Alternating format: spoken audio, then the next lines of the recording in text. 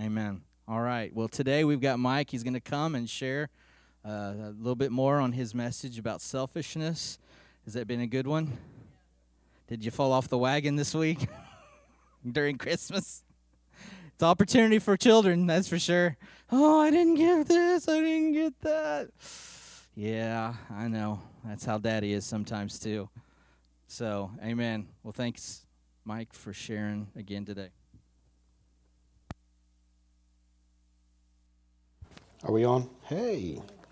I'm going to read a scripture here first. It kind of ties in with radical. It ties in with definitely with keep your love on.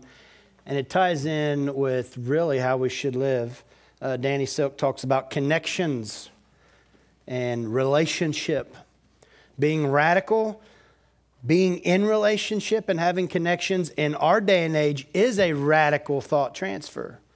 Because most people go home, think nothing of the world, sit inside, watch all their TV shows, and don't give thought to what's going on outside of them, except for what they have going on. Here's what Proverbs 18:1 says. Now, I said that in the we context, meaning me as well. Because here's what I've realized is the more that I come into, and you will too, as you come into the calling that God has got for you, and we really are to go after people, we're to love people, we're to be in relationship. The selfish part of you says, I want nothing to do with people. Because you realize that the radical thought that Jesus is trying to get us to do is to wring our life out like a wet rag. And to get all the water, to get everything out of that wet rag, you have to squeeze it and you have to twist it and drain and suck everything out of it. And that's what God wants our life to be. But we just don't do it, do we? Including myself. Proverbs 18:1 says, he who separates himself seeks his own desire, and he quarrels against all sound wisdom. See, one of the things that I've learned is I really start digging into the Word, and we all want to get up, we all want to preach, we all want to share messages, but I realize that the deeper and the farther you go, the harder and harder this thing gets. All right, it gets harder and harder to not only just preach these messages, or even harder and harder to put them together because it so goes against even some of the grain of who I am. It gets harder and harder to live them out because our life gets under a microscope. And if we can't practice what we preach, no one will listen. And if no one will listen, then people will not be saved. And if people aren't saved, they don't come to know the good Father, which is really what this is all about. I can preach 100 messages on selfishness and 100 classes on radical and keep your love on, but if we don't do it and we don't apply it and we don't wring ourselves out for the gospel, for Jesus, it will amount to nothing. So, I will be teaching evangelism class. And it will teach us, hopefully, to be unselfish. And again, even the more I dig into it, the more you dig into it, we realize that we get freed from selfishness, but it still attacks us. And we still have to fight our flesh and not be selfish. So if you want to learn about evangelism, getting out on the streets, doing it a different way, viewing people how God sees them, learning how to talk to lost people and people in the world. Because again, I said this before, we don't do a good job of that. We don't do a good job of just holding conversation and loving on people where they're at without thinking within the first minute, how am I going to change this person? How am I going to fix them? Well, they're messed up. You know, I was talking to a buddy of mine. I used to go out to Hospital Heights and he would minister to people and he would just be their friend. He actually lived there. And he told me stories of how he just sat there beside people as they were shooting up, as they were drinking, as they were doing whatever it was that they were doing. but he loved on them. He could hold a conversation with them and love on them without having to push them. Now that's a radical thought, that you could stand there in their filth and love on them. See, that's what we're supposed to do. We go into the darkness to shine light. So sign up, please. It's $30. You'll learn a lot, and we'll do it together. And it's going to be fun, and we will see lost souls saved. Amen? So let's dig into this message here a little bit. How many of you have been challenged by this, as Tom said? Do you realize, or at least I have, that the farther we get into this, the more that we realize that our life really does boil down to everything that we do. Are we going to be selfish or not? Now, I've had some instances here that as we learn to be unselfish, we can start to view people and think people different. We can even view the situations that we're in, or the things we go to buy, or the things to do. Well, we was with Clayton and Letitia last night, and I joked around with him. He was looking for a new pair of shoes, and I said, well, you know anybody else that needs a pair of shoes? Now, that sounds silly, but really, all of us in here have everything that we need. Not one of you's going hungry. You all have clothes on your back. Every one of you are going to go home to a house that is dry, that has heat, and if it gets hot, it gets cool. And every one of you have something in your refrigerator. But we're always thinking, Tom touched on it earlier, we're this God right here, because we like how it makes us feel. So anyway, let's recap a little bit. Let's wake up. Let's pray first, okay? How about that? And let's do it this way. If you have your heavenly language, if you have your prayer tongue, let's just pray in tongues here for a couple minutes. And let's just, because you can feel even during worship, there was a heaviness, there was a sluggishness, there was something that we brought in that we just really need to get past through. Amen? All right.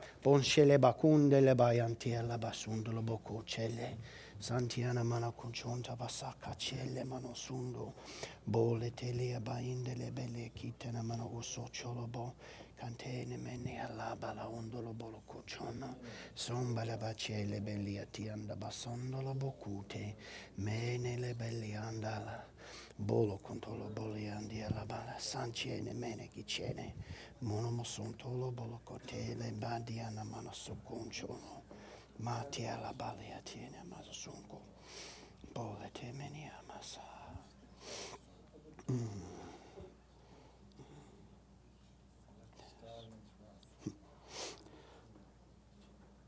Father God, we just thank you that you are a good Father. Holy Spirit, I thank you that all your gifts are present. Holy Spirit, that you will touch my tongue, that you will touch our ears, you will touch our heart, that only the words will get spoke which you want spoken, that they will reach and dig deep into our hearts, that they will dig into the soil of our soul. Lord, that nothing will come in and steal these seeds, and that you will continue to grow us up, that we will be mature, that we will be lacking nothing, Lord, that we will be radical and we will be selfless, and we will get over selfishness, and we will serve and love you to the best of our ability. Amen. Okay, so we talked about selfishness. Let's recap here a little bit. Get down. We talked about selfishness. Selfishness is being concerned with one's own interest above the interest of others, sometimes without caring about the consequence.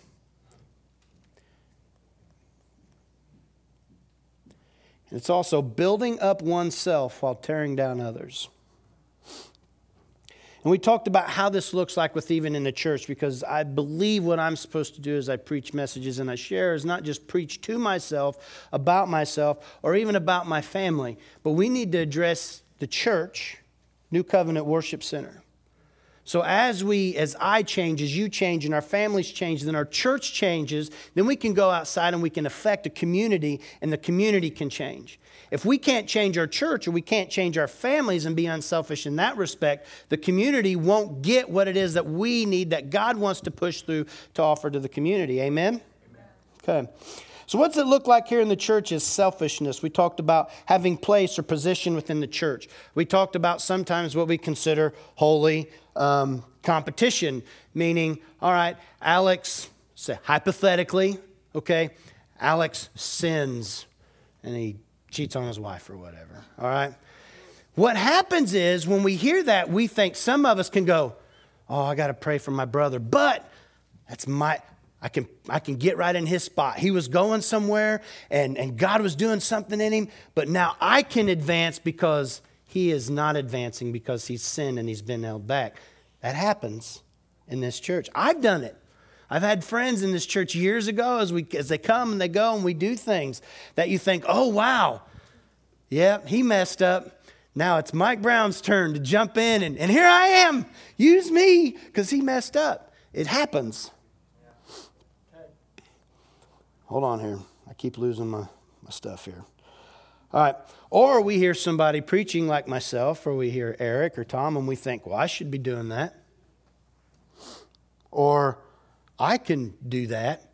Or I could have done a better job. Or I could have preached a better message.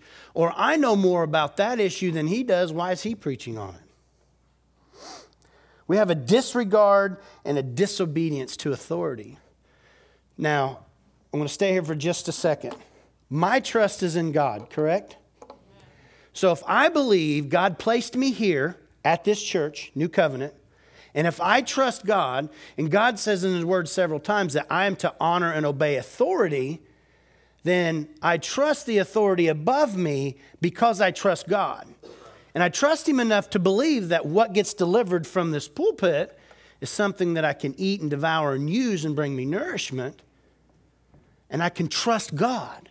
I might mess it up. Tom, Eric, Shelley, whoever is up here preaching can mess it up. But if my trust is in the one who gives the word through him, then I'm still going to receive nourishment. I'm still going to get something. And I can still obey my authority, even though I might not agree, because my trust is not fully in Tom, but it's fully in God who has placed him here. And then I can follow that authority and know that if he messes it up, still God's going to do something with it. Does that make sense? I can or could have done a better job, or disobedience to authority. Well, I'm not going to do that. I'm not going to help clean the church. I've been here 5 years. I got a good word in my heart. I need to be preaching, not cleaning. I started in the children's ministry in Camp Grizzly. You guys have plenty of opportunity to share and get into Camp Grizzly, into the nursery, into the bounce house. Amen. If we look at it, yeah, amen, Sean says, here's what we need to do. We need to have a radical shift in selfishness to believe that that's not just a babysitter's club to play on our phones, but it is a ministry opportunity. Amen? I think I heard a few ouches too, but that's okay. But we need to look at it as that. All right? And focus and pay attention to what's going on and love on some of these kids who might not get love from somebody else. And be looking, all right, God, I'm back here, use me. And somebody gets hurt and you get a few minutes. What if you stopped doing all that and you looked at Bounce House as a ministry opportunity and little kids started getting saved in the Bounce House? Right. But see, I didn't plan on going there. But we're doing so much other stuff that we're thinking, I want to go to Los Amigos and this is what I'm going to get. And I wonder who wants to go eat with me and all this kind of stuff. And we're not focused on what God is doing wherever we are at. All right. Keep going, Lord. Okay. All right. So that's what it looks like here within our house. Okay. And there are several ways I'm going to get to here at the end of this. All right. I'm going to address some practical application of some things that we can do to get over or to at least work on selfishness. Because here's the thing with this. I'm going back to some other notes I've got.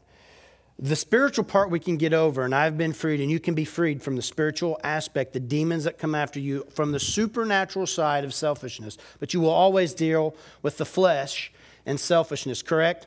We talked about that. That was one of our recaps. So fleshly, we can't say, flesh, get out and leave me alone. We can't. We got to die daily, crucify ourselves, and be looking for opportunities to not be selfish. Okay. All right, I got you. So we talked about how part of the problem is we need to show grace. All right. Now, I talked about how I tied grace in with welfare and how sometimes we have a problem with grace because we have a problem with the welfare system. And welfare says you get something that you don't deserve because I work for it. Correct? Comes out of my paycheck, my taxes. You got more food in your refrigerator than I do, and plus you get this, and you get help with your house and your electric bill and all this stuff, and we gripe and complain. Well, God, or people, or Chris, you won't believe that, so-and-so is doing this and that, and my tax money pays for that. I've heard it in here. I've said it, okay? But isn't grace and welfare similar in this aspect? That we get something in the benefits of what Jesus did. That's right. Jesus did all the work, but we receive the benefit. Am I right? Which is what welfare does. Somebody else works, and they get the benefit. But what happens is we've got so much problem with that. We have a problem receiving grace, and then we have a problem giving grace. Thank you for all those who have showed me grace, because about everybody in this room has. Thank you.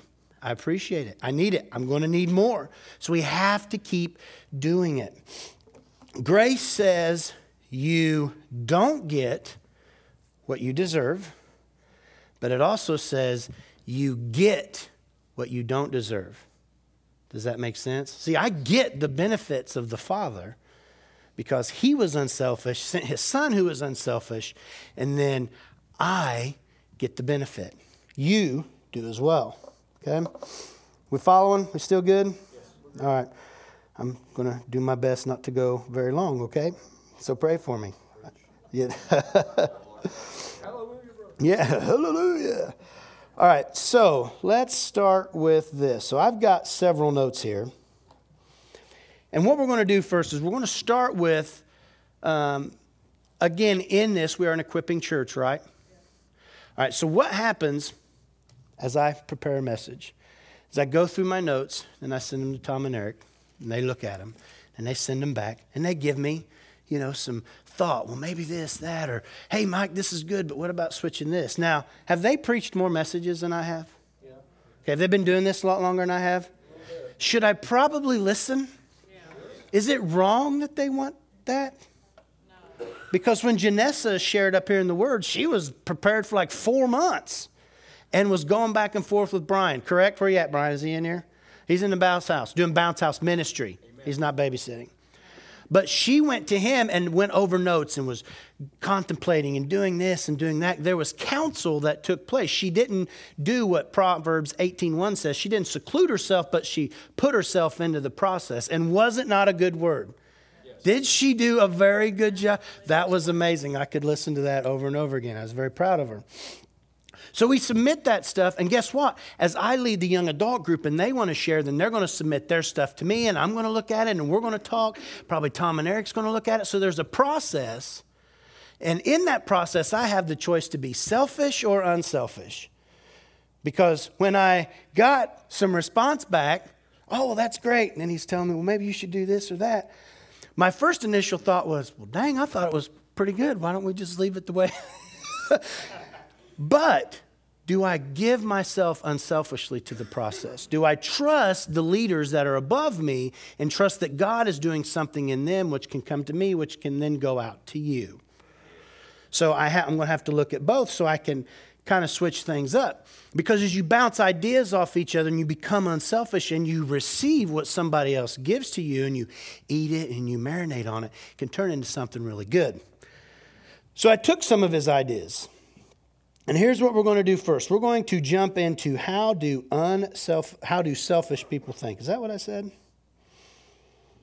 You can respond back. You can help me out here. Thank you. Thank you, Tom. How do selfish people think? Let's go to 2 Timothy 2 or 2 Timothy 3 verses 2 through 4. Can you pull those up for me? Is that you, Chad, that's back there?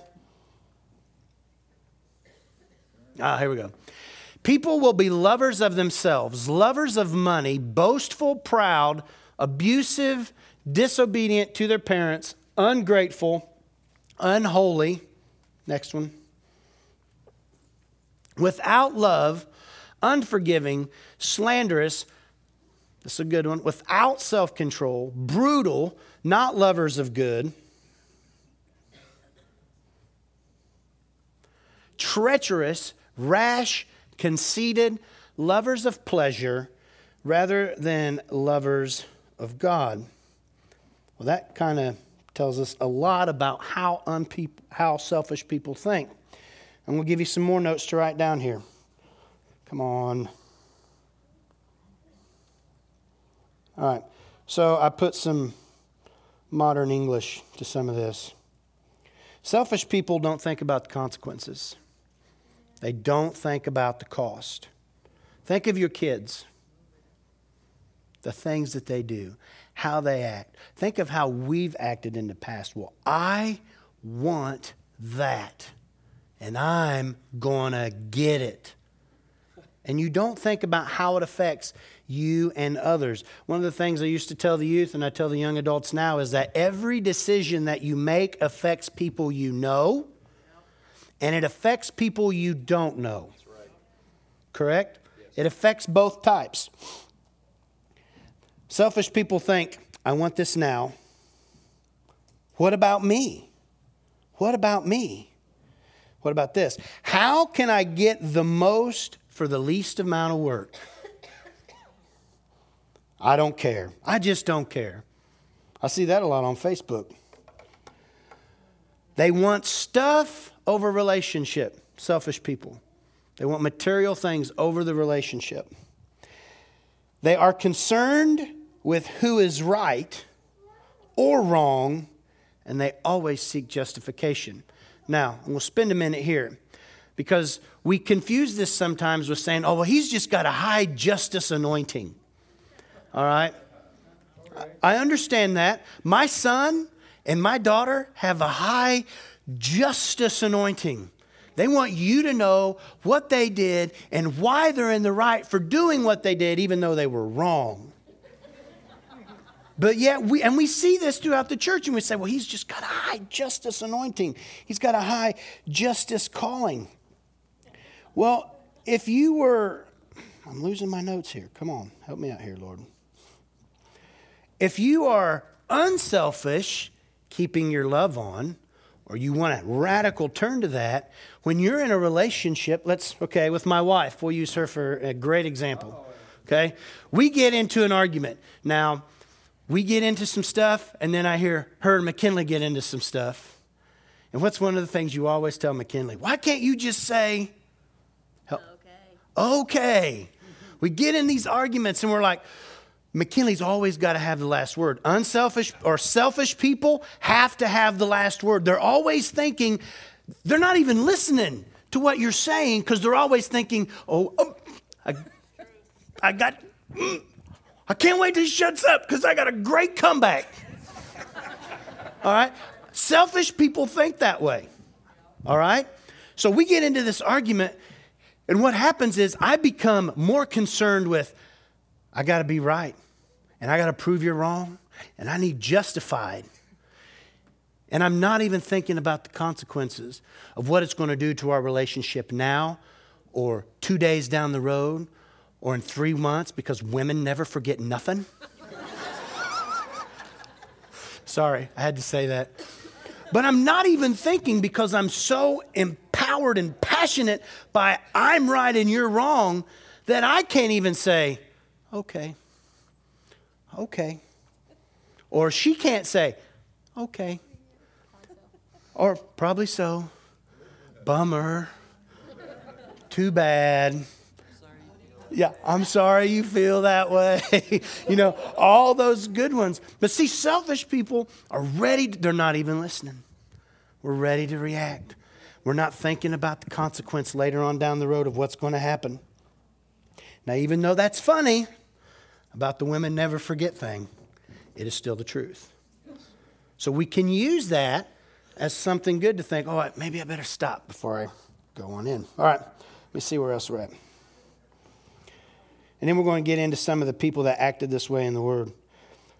They get jealous. Selfish people get jealous a lot. Okay? And not just of husband and wife issues, but in friend issues. Or, let's use this. We get jealous because so-and-so gets to do something that I think I should do because I've been at the church longer. That's jealous. And it gets in and it's selfishness and it eats us up. Selfish people keep score. All right, now I did get some of this from the love chapter. But as I was reading and studying this, and that's what I was talking about earlier, when the more you get into it, you realize, man, it's like the Bible and the Word grows. It's like, where did that come from? I never seen that. I never thought that. I never put that with this. And it's just all one big living organism. And it comes together. But jealous people keep score. How many of you keep score? Oh, come on. How many of you are going to be honest? We keep score. All right. So let's look at some people from the Bible. All right. Because what it is when we get up here and we share and we give our personal experiences and we share what God is giving to us, it needs to correlate with what the Word is saying. Agreed? Need to have some biblical backing, some verses. But also, what's amazing to me, as well as we get in, we read these stories of people, and these people act just like me. See, the Word says there's nothing new under the sun. So that means there was somebody like Tom 4,000 years ago. Been there and done that. There was someone exactly like Sean and Charlene or Rob, somebody that was going through the same stuff, and it's in the Word somewhere, I guarantee it, if you'll dig in and you'll get into it and you'll find it. And we're going to do that in the evangelism class. We're going to talk about the love of the Word and the love of the gospel and getting in to be empowered.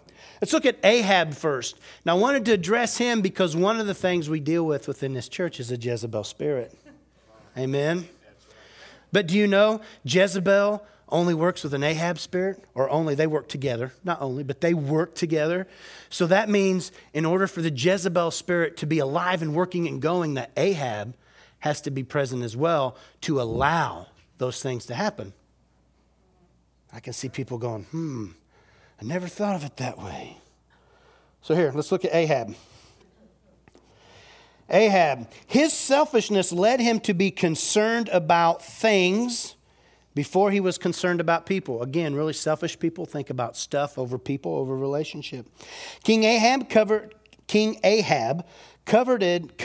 Naboth's vineyard and pouted when he couldn't get it. Selfish people pout. Ain't that right, Clayton? Ain't that right, Mike Brown? Yeah, it is. I pout. I'm a pouter. I trip over my own lip sometimes. All right. His wicked wife, Jezebel, killed Naboth and then gave his vineyard to her husband as a gift. He was ecstatic. He gave no thought to Naboth or his family. He didn't think about the consequences. He didn't care about people. Didn't care about the relationship. Too many people place undue emphasis on things of the world and too little on people. Jesus said one could not serve God and things. Did I have you put up Matthew 6:24? Nope. Okay. Look up Matthew 6:24. Let's do that real quick. Where's my Bible? You guys doing okay over here? You're not sleeping. Thank you. I appreciate it.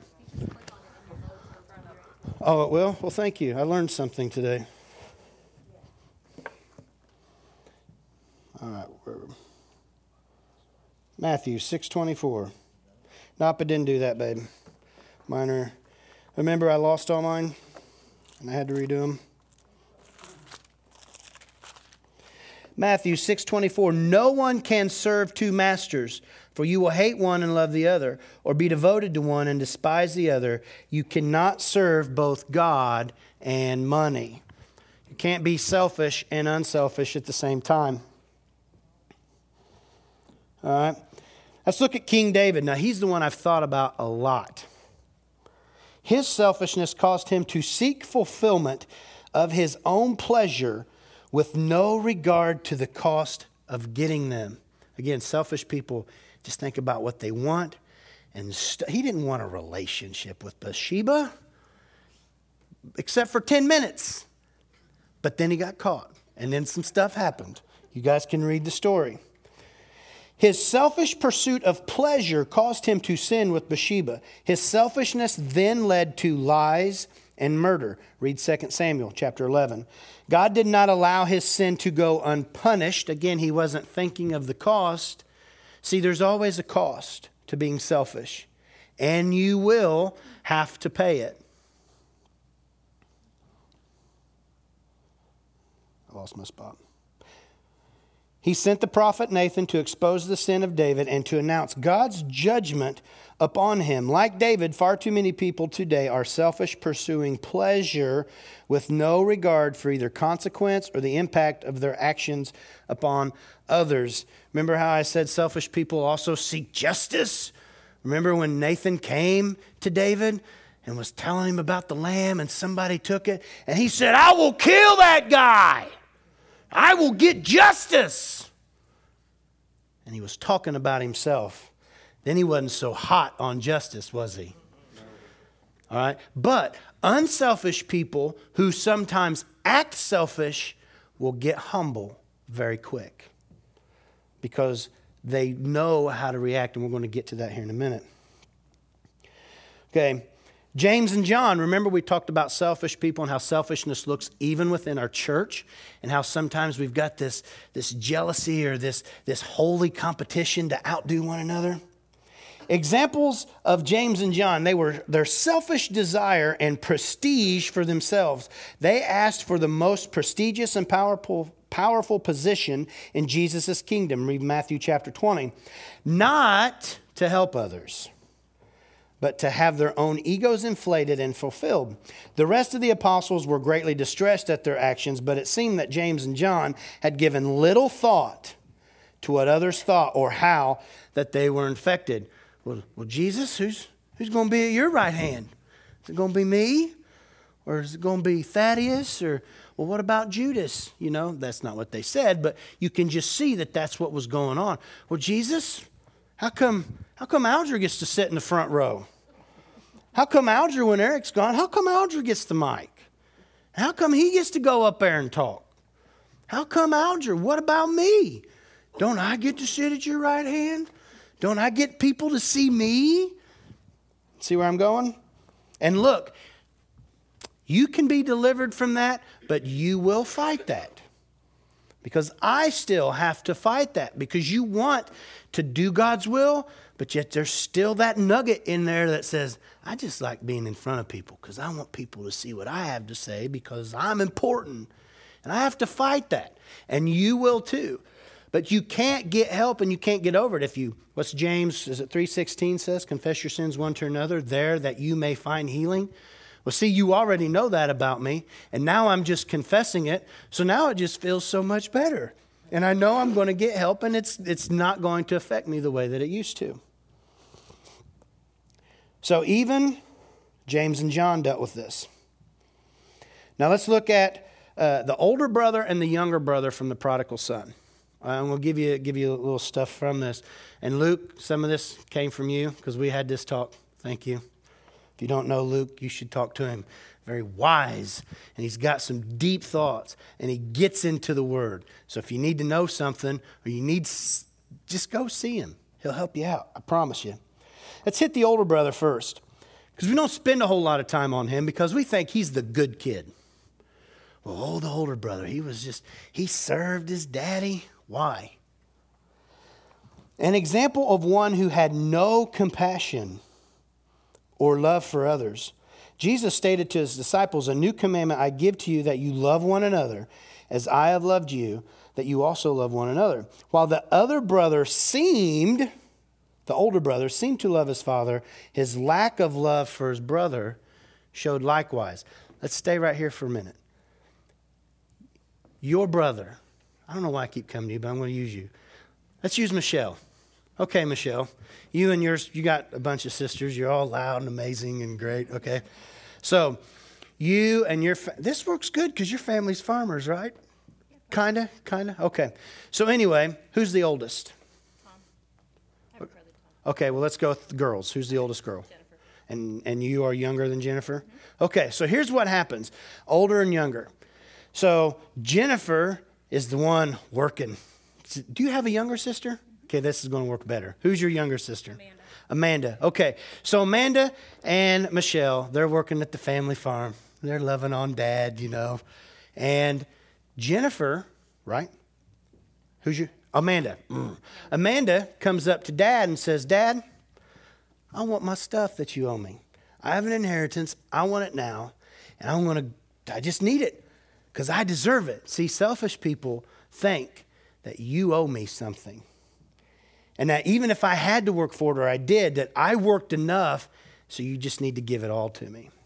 Now, see, what you don't know about this culture is, first off, it was the younger one coming and asking, not the older, all right? And that by custom, and help me out with this, Luke, if I'm right, when you would come and ask for your inheritance before you even passed away, that was punishable by death. Am I correct? Thank you. I didn't know that till I talked with him. So your sister could have been killed for even asking or demanding for what is mine. Now, the other part of the father could have been outcast and was probably because he even gave in to what his family asked for.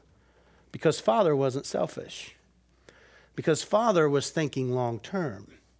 So father gives up his stuff to Amanda. Okay, and Amanda takes off. She does her thing. All right. Comes back. Can you imagine your sister being in the pit of sin, having nothing, and coming home to father's house, and you knowing, because it says a far off land, but the reality is it was probably like from here to Spiceland. All right. Do you know people in Spiceland? I know people in Spiceland. People in Spiceland know me. So they probably knew the father. The father's going through all this. They knew that Amanda, they knew Amanda's father had given her stuff and they left and was probably outcasting the father, but the father's still looking. And Amanda's out getting all messed up and she's thinking through her selfishness, I need to get back to father's house. I need to become unselfish. So she's naked and she ain't got nothing. And she comes home. Can you imagine not being concerned about her well-being and just the fact, Dad, what about me? I didn't get nothing. Could you do that? See, now we're getting about, can you be unselfish and not think about that? Sometimes. Okay, sometimes that's the truth. Sometimes we can get over it, and sometimes we can't. But he didn't even care about what his brother went through. He just cared about, well, now the selfishness comes in. Well, you owe me. Well, you gave to Amanda. Well, I want to party. Well, I want to hang out with my friends. Well, I want to. Didn't even care about his brother, but also didn't even care about father. He wasn't even thinking about hanging out with Dad, who's the one that did most of the work. And who his dad, before him, done the work. And it's just trickling down. And he's just receiving benefit from what other people's doing. All he's caring about is himself.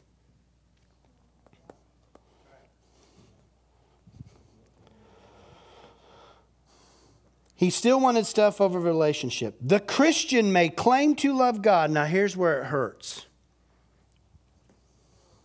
The Christian may claim to love God. But if, out of selfishness, he does not love his brother, he in reality does not love God. Which then makes you question, okay, this is a little extra. It takes faith and it takes love to love God and to be a Christian, right? Shouldn't Christians love others despite how they get treated?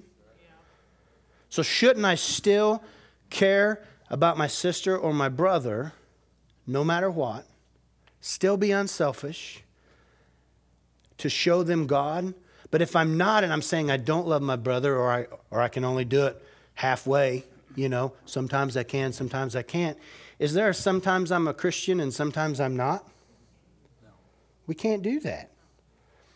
So then we have to ask ourselves, and these are the questions I ask me. All right, if I'm not loving my brother, which would be a sin, and then I'm continually not loving my brother, I'm continually sinning, where then in reality is my relationship with the Lord? That's right. And that's a radical thought. Because then you have to start questioning, okay, Where am I at? What do I need to do to get back to where I need to be with right standing? Are we still following? Are we still tracking? Thank you.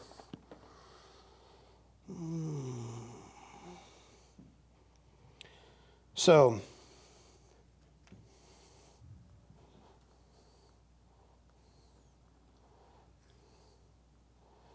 let's think for a minute now. How do unselfish people think? See, now we've identified how selfish people think and the thoughts that are coming into play. Now we got to see how unselfish people think so we can get ourselves, so we can make that turn to where we can start acting and being more Christ-like and being unselfish.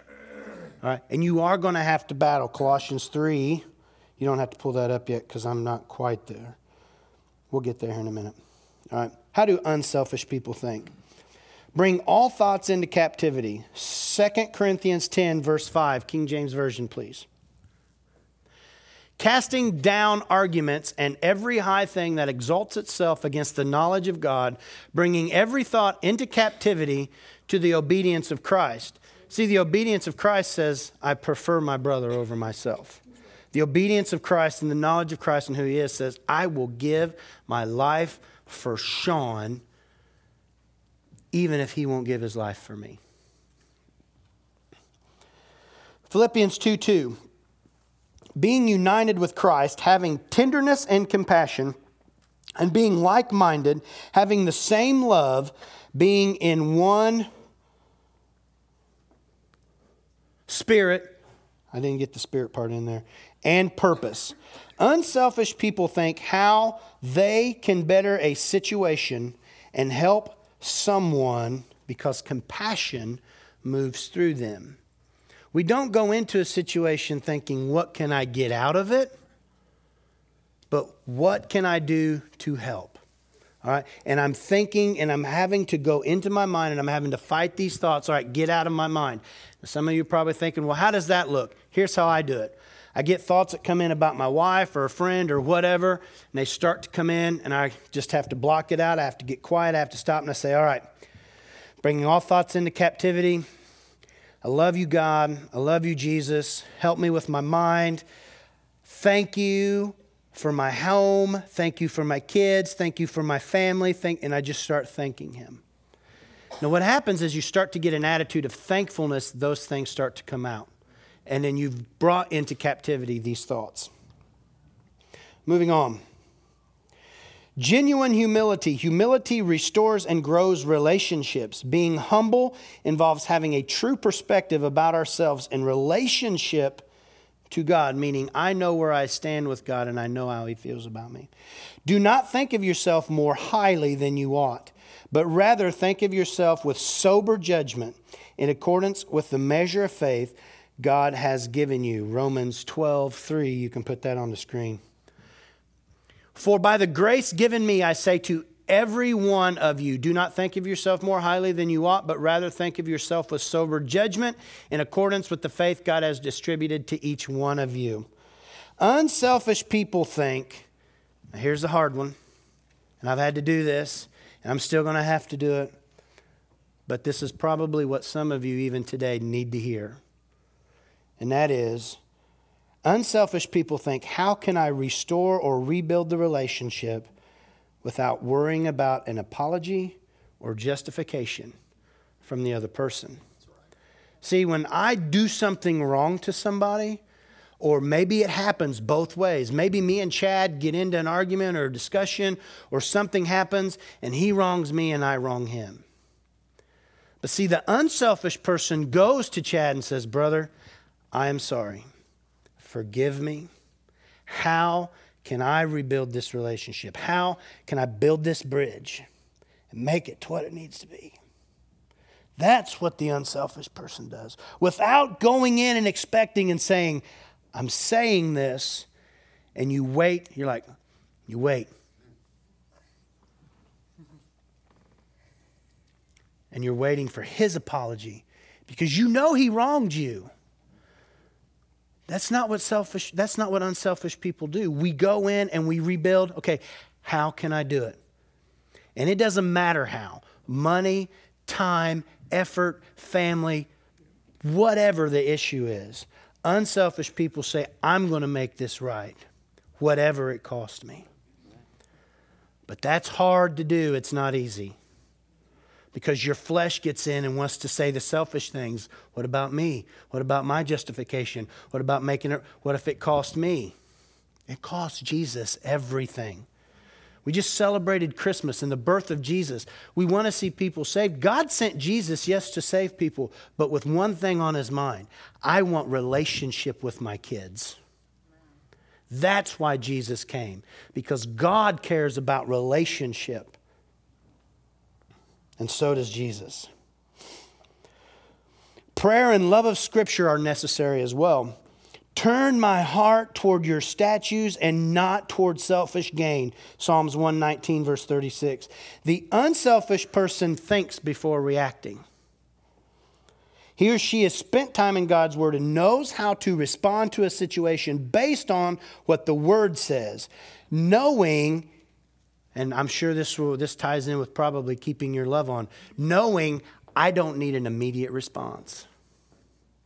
See, when I spend time in the Word and I'm unselfish with my sleep, and I get up early or I stay up late and I dig into the Word and I study and I read and I get alone with Jesus, I know what He thinks about a situation when I'm in it. That's right. See, I was taught things from my father, and you were, and my son was. And when my son is doing something or he's in the heat of it, he already knows. He has instant access to think, what has my dad taught me? But because of our selfish impulse, we want reaction now. But the unselfish person knows what the Word says and is okay with saying, I need to step back for a minute. How do I need to handle this, Lord? What do I need to say? Oh, nothing. Bless you, brother. I'll talk to you later. And I walk away. Or whatever it is. You know what God and how Jesus is going to react. And every situation is accounted for in the Word. Love covers a multitudes of sin, including selfishness. If we are truly devoted to one another in brotherly love, Romans 12:10, we cannot be selfish. Having the attitude of Christ to demonstrate tenderness and compassion with all of those we come in contact with. Colossians 3, and it missed it somehow. I think it's Colossians 3:13, if you'll bring that up. Bear with each other and forgive one another if anyone has a grievance against you or against someone. Forgive as the Lord forgave you. I'm going to read what my version says, because it says it just a little different in the New Living Translation. It says, you must make allowance for each other's fault and forgive the person who offends you. Remember, the Lord forgave you, so you must forgive others. I like that it says you must make allowance for your brother's faults. See, all of you have faults. I have them. You all see them. I see some of yours. But the Word directly tells me I'm to make an allowance for that. And the unselfish person does.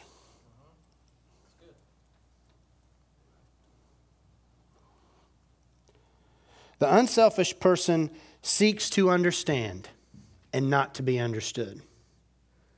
So when I get into an argument with whoever, or I'm in a situation, or we just did Big Tip Sunday a couple weeks ago, you're all getting ready to go to the restaurant. So you get there and your waitress, it's taking 20 minutes to get to your table. She's slow. You don't get your drinks on time. Your food's cold. And you're getting ready to gripe and complain. Well, because I'm paying good money and my time is important and I want to go do this. And see, you're seeking to be understood. The one who seeks to understand thinks, I wonder how her day's going. I wonder what's going on. Because I know that God didn't create her to be lazy and forget about people. I wonder, maybe I need to ask, are you okay? Maybe she had a fight with her husband. Maybe her kid's sick. Maybe her kid's in the hospital.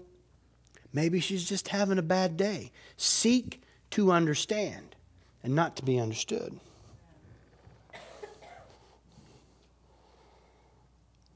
Okay. So unselfish people, how again do they think? They don't keep score. They don't get jealous. They don't lose faith. And one that we'll end with, and we've got a couple more things to hit and we'll be out of here, is that selfish people always have hope. I'm sorry, unselfish. Thank you, Alger, for making that funny face too. As I looked at him and I said that, he was like, huh? I was making sure you was awake. Unselfish people have hope. Okay, the father in the story of the prodigal son and the older brother. See, the prodigal father had hope. He was unselfish. He was always hoping because, and you can see it, he put action to his hope. He put action to his faith. He put action to his unselfishness. He was always looking, but he never went to where his son was to get him. Have you ever wondered, well, why didn't he just... Because we think, oh, he was in a far-off land. Well, if my son was in Spiceland getting in trouble, or your son or your daughter, many of you are ready to like, I'm going to go get him. Maybe we should think first before we go do that. Because see, the father was looking, he was unselfish, he had hope, and he had faith, but he never left his home to go get his son. See, he let God do God's part.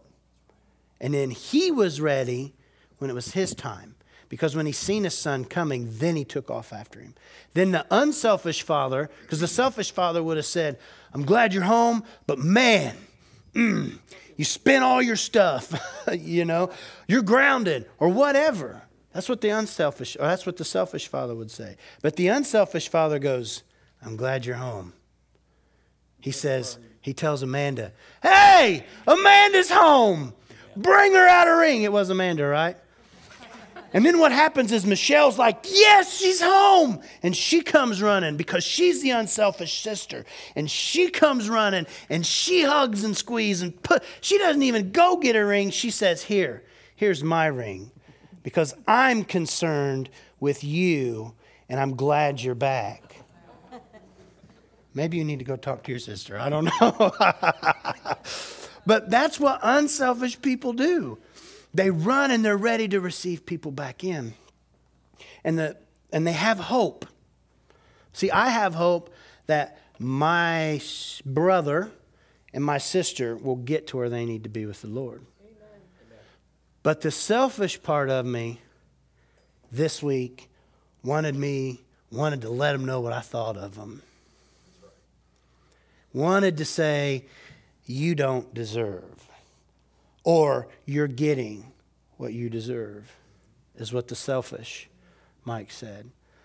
But see, the unselfish Mike has hope. And he knows that there's something great within them. And I wasn't selfish. And I gave and I loved and I hugged. Because that's what we do as unselfish people.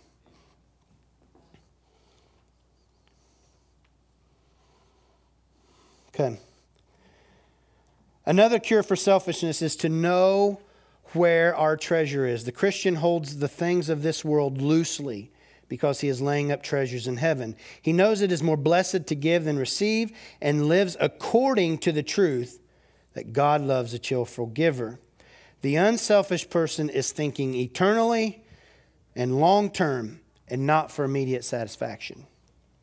Meaning I'm thinking of the ones that are in this room and in this city and in my family that are lost. And how can I let God show His love and His unselfishness through me that they may see Him? Because stuff don't matter. It's our family. It's relationship. Because God is about relationship. Jesus was about relationship. And I need to covet these relationships. Okay. All right. So are you ready for some practical application? Yes. Okay. Appreciate your grace with me. We're almost done.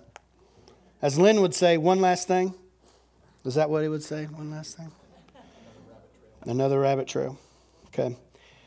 All right, and you can write some of these down, but I prayed and I asked the Lord, all right, what are some practical things we could do? I'm actually going to email notes again like I did the last time, so you can have all the scriptures and you can look them up. Please look them up. Please dig in. See, I have, and Tom and Eric and Shelley and all these people who get up here to share the word, they are offering you food. You cannot leave here today or any other day and say, I didn't get fed. Now you can, but it was because of your choice. So you might have a favorite food. I love pizza. I love shrimp. Okay? My kids love chicken nuggets and pizza. But if I fed my kids chicken nuggets and pizza for every day of their life, they would live, but would they be healthy? I have probably served a plate of steamed broccoli and vegetables and cauliflower. Yeah, well, Charlene likes it. Okay? It's good for you. It's good for me. It ain't fun to eat. All right? But we can't come in, and I'm stealing this from Tom because we've had this discussion before. We can't come in here expecting all the time to get the food that I want, that I like. You don't do that for your own kids. You cook a meal and you put it out, and if Isaac says, I don't like that, sorry, bud. Then sometimes we'll let him get a peanut butter and jelly sandwich. Other times, he don't get to eat because he chose not to eat the food that was prepared. Because his trust is in us to serve the food. And then our trust is in God to give food to the people who are sharing, to put it out there, that we trust that it's food that we need to eat on. And then take it home. Might only munch on it one piece at a time, but eat on it. And then get in the Word and dig it out. And was Mike right? Was Mike wrong? Was he this, that? And then come tell me, because I'm still learning, and Tom's still learning, and Eric's still learning, and Shelley and Chad and every one of us that get up here. That was a side note. That was the rabbit trail. Here you go. So here's some natural things that you can do. Number one, obviously, prefer your brother. Well, how does that look? Volunteer to help in children's or bounce house ministries. Not babysitting, ministries. 12 salvations this year. 12 salvations. Did you hear that? 12 salvations in the children's ministry alone. Amen. Yes! 12 young kids got saved. That is legacy. That's being unselfish because some people were back there unselfishly giving their life to these kids. Man. All right. Give some extra money you may have. How do I do that? Well, y'all go to the gas station. Y'all get candy bars. Y'all get Coke. Y'all buy gum. I do. I see some of you in there. Y'all get a coffee. Well, all right, God, who do I buy coffee for? Who else can I do this for? And ask and give it. And do. We all have extra, a little, that we can do something with. And then over time, it gets easier and easier and easier. But if you don't start somewhere, it won't start happening.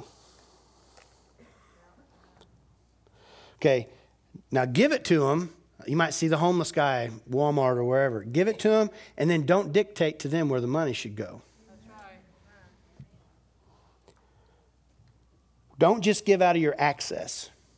Because sometimes we only give when we think, oh, I got a bonus. I'm going to give from that. God doesn't always want you to give from your just access extra that comes in. Go ahead, Ashley. Excess. That's going to stick with you for a while. All right. Now, tithe regularly. Okay? Don't just tithe when you think you can, or, well, I don't feel good today, so I'm going to tithe because I don't want to spend it at Los Amigos or wherever you go. Or I would rather have this, or I'm going to spend extra on Christmas and maybe I'll make up for it in 2 weeks in my tithe. No, tithe regularly. Amen. Regularly, okay? That's a practical application. Start tithing more than 10% if you are a regular tither.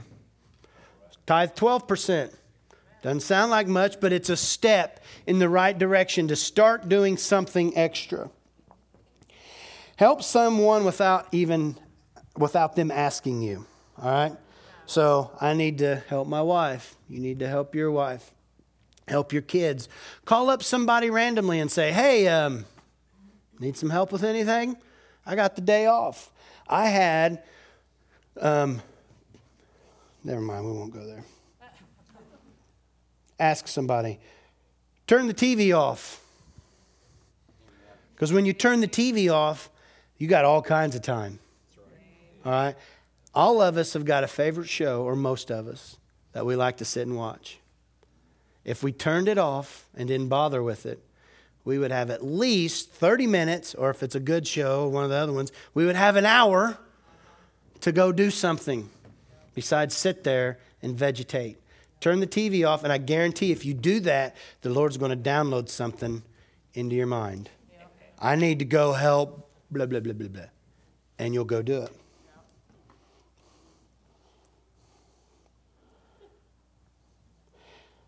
Read to your kids. Play a game. Fathers, put your kids to bed. This just isn't your wife's job. Read to them. Do a puzzle. One of the things that's hard for me to do sometimes is play with my kids what they want to play. Well, I want to play with your Silverhawk toys. Well, Dad, I would rather play with, my buddy doll that I got from Grandma or whatever it is. My son got this doll. You remember my buddy? He got this. He is carrying it around. That's his buddy. All right? It's from the 80s. That's his favorite gift. The selfish part of me wants to say, oh, you're going to make me look weird and my son's going to look weird with a doll. No, the unselfish part of me says, you're going to be a good father. Because you love that little thing. Amen. And I think it's even back there with him, isn't it? Somebody, he's got his buddy with him. All right? Be okay with some of that stuff. Encouraging. All right, where are we at here? All right. Here's a good one for all of you. Seek to restore a relationship, even if you were the one wronged. And as we pray, as we get out of here, I'm going to ask that the Lord show you someone that you need to go back to and restore a relationship with. It might not happen right away. You might get rejected. But we just seen it we're talking about how God is a good father. He's about relationship, keeping your love on, build connections, radical, think outside the box, get connected, be with people. Evangelism, going out and touching people's lives, being unselfish. We all have relationships we have damaged.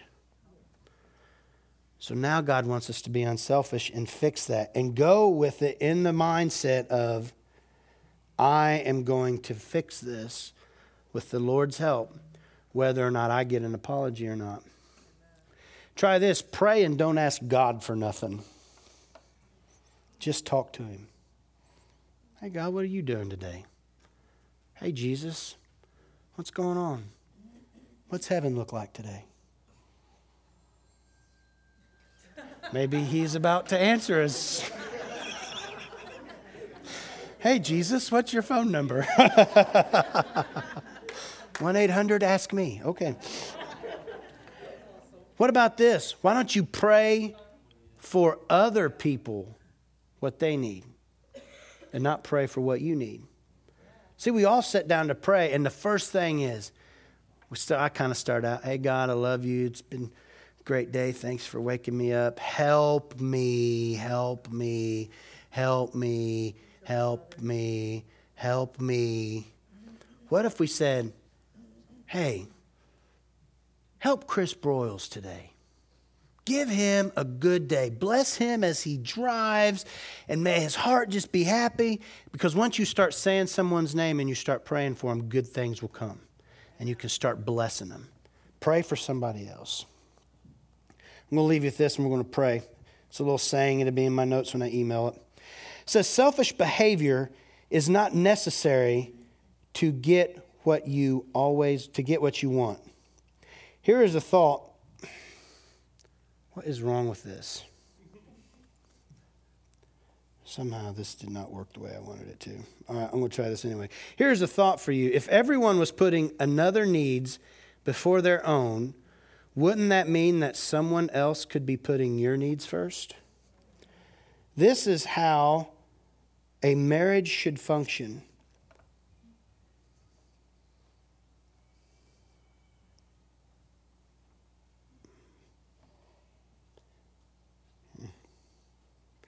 I know that my life is a lot more fulfilling when I'm not obsessed with only doing what I want to do or love.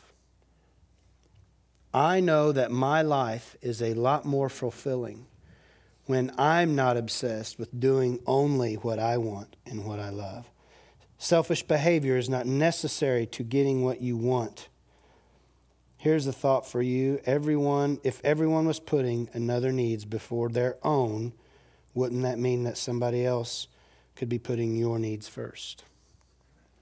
Now that seems simple, because once you hear that and you say that, you're like, but what if they're not?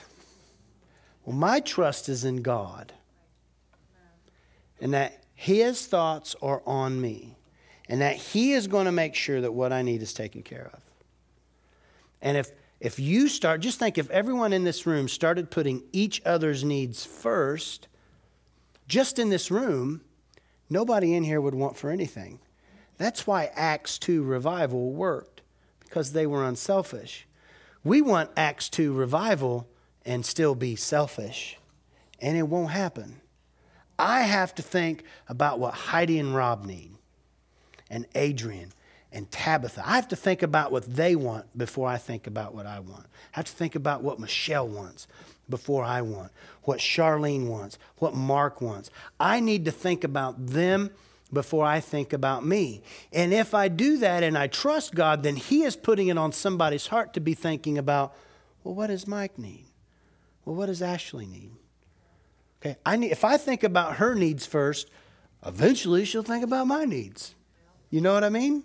That sounds kind of funny, but it's the truth. If I think and I put her first, it will eventually come back around. And most of the time what I need is really just selfish anyway. Agreed? You guys can stand up. You got anything you want to say? All right. Let's pray and get out of here. And it's only 12:23. I did it! Yeah. Touchdown. Stand up, Ash. And only like 8 people left. That's good. We'll take that. Yes, that was a good day. I will send my notes out so you have them on email. I'll also try to post them on Facebook because there's a lot of scripture on there. But thank you again for your grace. And hold your hands out. Let's hold our hands out because the Lord's really going to help us, and the Holy Spirit's just going to place something on you. And it's open our minds. Dear Holy Spirit, we thank you. You are amazing. And we love you. And it is impossible to honor you, Holy Spirit, without honoring Jesus and without honoring the Father. Because when we honor you, it honors them. So Holy Spirit, I ask you to speak to every one of us. Open our hearts and open our minds that we may hear you clearly. That 1 or 2 people that we need to go to start building relationship back where we have damaged and caused hurt, that you will place that person in our mind right now. And that you will place compassion in our heart right now for this person and for these people. And we will mend relationships, and we will not seek our own way. We will not even seek to be understood, but we will seek to understand. And you will give us grace that there will be a download and an overwhelming flood of grace that will come upon us over the next few weeks, that we will start being and acting unselfish, that we will act and react and respond the way that you do, God, that we will fall in love with the Word, that we will get in and dig in, and that it will take root within our own lives. And Lord, we ask you to go before us, even to these people where we're going to repair a relationship, and that you would go and even soften their hearts. Lord, that you would go and even start doing, you always do your part, and give us the strength to do ours. Just go and soften the hearts. Your word says that you do change the hearts of men. So go work before us. Send angels and peace to the places that we're going. Be with us as we go about our day, that we will be unselfish to our waiters and waitresses, that we will be unselfish to our wives and our husbands and to our children, and that we will not seek our own way, but that we will seek your way.